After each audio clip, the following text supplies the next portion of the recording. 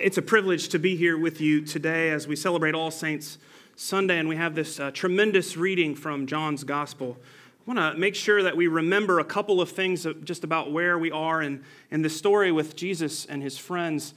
This is not a one-time appearance, right? Mary and Martha and Lazarus were good friends of Jesus. Every time Jesus and his disciples come to Jerusalem, they pretty much always stay in Bethany. We hear many, many stories of Martha and Mary. Remember, Mary's chosen the better portion. Martha, you're worried about a lot of things. And other stories of Mary anointing Jesus and those kinds of things. So these are good friends of Jesus. And the piece just before this part, although last week we heard about blind man Bartimaeus being healed of his blindness, right? And that kind of makes an appearance here. What has happened is when Lazarus falls ill, Martha sends for Jesus to come and heal her brother. And Jesus says he's going to be fine, and he kind of stays where he is for a couple of days. And so by the time that Jesus arrives, we have Mary saying, Lord, if you had been here, my brother would not have died. What's remarkable about this story is we get Jesus at his most sort of vulnerable and human and his most divine and powerful, all in the same story, right? We've got Jesus who is weeping at the grave of his friend Lazarus, but he knows what he's going to do. He's about to revive him and bring him back to life. So we have both of those elements in the story. And what's great news for us in the midst of that is that's how God is with us. God can be with us in the midst of our grief, even as we celebrate the promise of the resurrection. What's important for us to remember, and our prayer book does a good job of describing this, is that when we lose people in our lives to death, those we have loved, grief is a Christian emotion. It's okay to be sad. And in fact, as we remember them year after year, grief may come back to us. But always that God is present with us in the midst of that grief. Jesus is present with his friends as they are grieving the loss of their brother and their friend. In fact, remember Thomas, doubting Thomas, he says when they hear that Lazarus has died, let us go and die with him. I mean, these guys were really close. And so it says a lot that Jesus was, first of all, moved to tears, and then that he showed God's power over death. Now, just a quick theological note real quick. I want to make sure that we're clear on this. What happens to Lazarus in this story is not resurrection, but is restoration to life, okay? The resurrection Lazarus will experience later because he's going to be alive for a while and he's going to die again. And then, of course, now we believe that he's raised and is with our Lord in glory. It's an important little side note as we proclaim that Christ is the firstborn of the dead, the first to be fully resurrected in a new body, which is kind of the reason that some of his disciples don't recognize him in the Easter narratives. Whenever I think about this particular story, and whenever we come to this time of the year, All Saints Sunday, when we remember both All Saints Day, November 1st, all the saints of old, St. Michael, St. Mary and Martha of Bethany, perhaps you have a favorite saint who has lived among us. There's so many. Julian of Norwich, so many saints. And we do a good job in our church of remembering them regularly throughout the year. And on November 2nd, All Souls Day, as a church, we gather and we remember all those that we have loved and have lost and see no longer, but entrust to our Lord and look forward to seeing them in the resurrection. So today on All Saints Sunday, I have a tendency to kind of merge those two, so bear with me as we remember all of those who have bared witness to the Christian life and have blessed us through that. I want to share with you all a couple of stories this morning about people in my own life. I'm going to start with my Oma. That's my grandmother, Janet. Janet Martin Skibby was her married name. We called her Oma, and we called my grandfather Papa. Papa's still around, turned 85 this year. We got to spend some time with him in California for his birthday, which was a real treat. Oma and Papa, to me, were the two most influential, important people in my life growing up. I had kind of a broken home and spent a lot of time with them and really, really am so grateful for their witness of their marriage, for their unconditional love of me. That's who I learned it from, was from my grandmother and from my Oma. And also just the support that they poured on me for forever. My Oma was the first person to tell me when I was a young boy, Eric, when you grow up, you're going to be a doctor or a priest. And I explored both of those possibilities, and here we are. So Oma was so great in supporting me, even when I began to take my faith really, really seriously and went to work for the church sort of right after college. She was always a great supporter of my faith and my work in the church, and always such a great, constant encourager. It's been incredible to have that person in my life.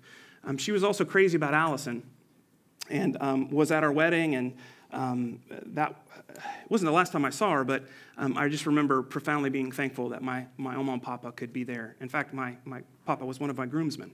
It was a really special time. After I finished seminary and was ordained a deacon, we moved to Alabama, which was a new place for me to live, exciting times. It's not Texas. And so we were there for several months, and as I was preparing for my priestly ordination, which was in December of that year, Oma and Papa got on a plane in California and flew to come. They were going to land in Atlanta. We were going to pick them up and celebrate Christmas with all the family and do my ordination as a priest and all those kinds of things. And on the plane, my grandmother, my Oma, died on the plane. And so that whole trip turned into something different. And we went and met, Alice and I went and met my grandfather. We did last rites for my grandmother in the hospital.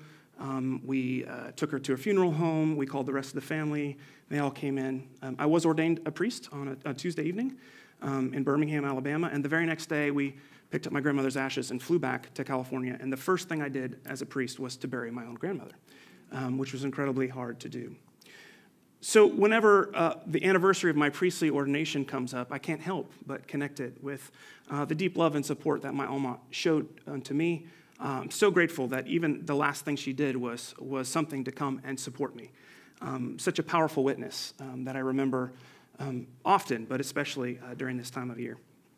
A couple of years before that, when I went to seminary, we had a really good friend. Basically, I'm going to tell you a story of my friend Adam. And so I came from the Diocese of Texas. I worked in Austin, and before I went to seminary in Virginia, I knew several people who were already there ahead of me, people that had gone the last few years. Casey Shobe, who's the rector of Transfiguration, was already there, and my friend Adam Palet Gorin was there as well. You might recognize that name, Palet, because that's my daughter's name.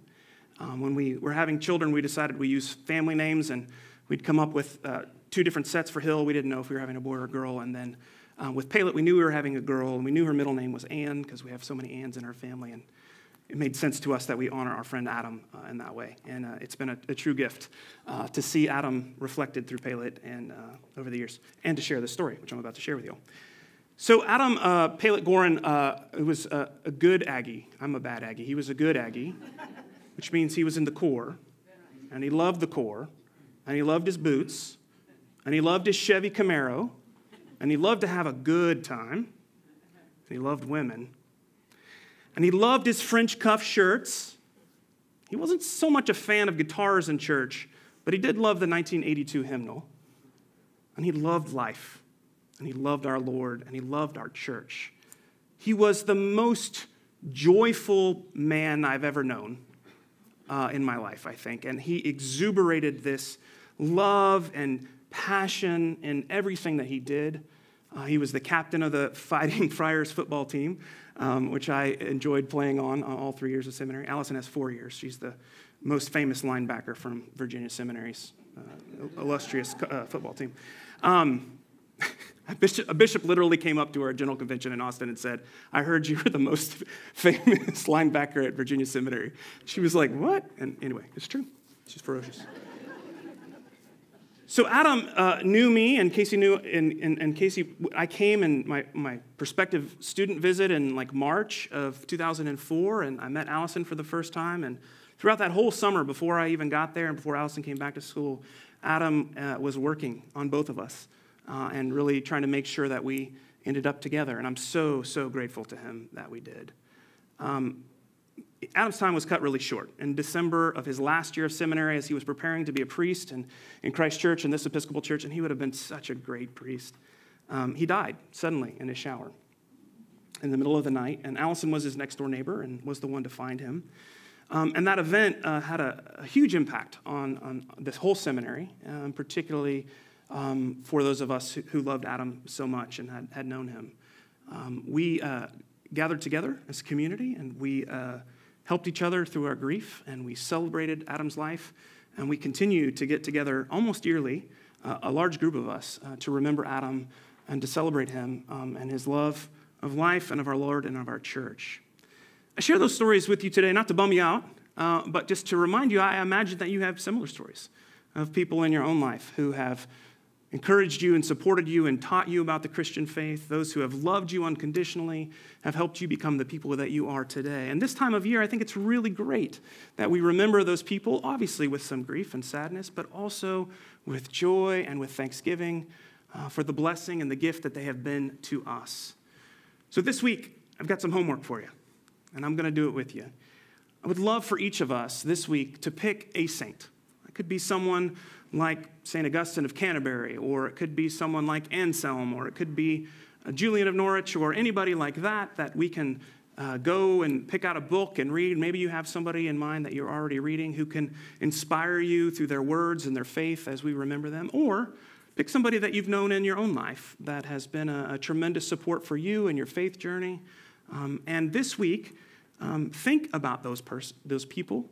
I'm going to pick kind of a random person. I'm just going to pick Bernard of Clairvaux. He was a 12th century monk who was a Benedictine, and I read some of his writings in seminary, and I've been meaning to pick it up, so I'm going to commit to read through this week. I've got a plane ride, so I've got some time to do that.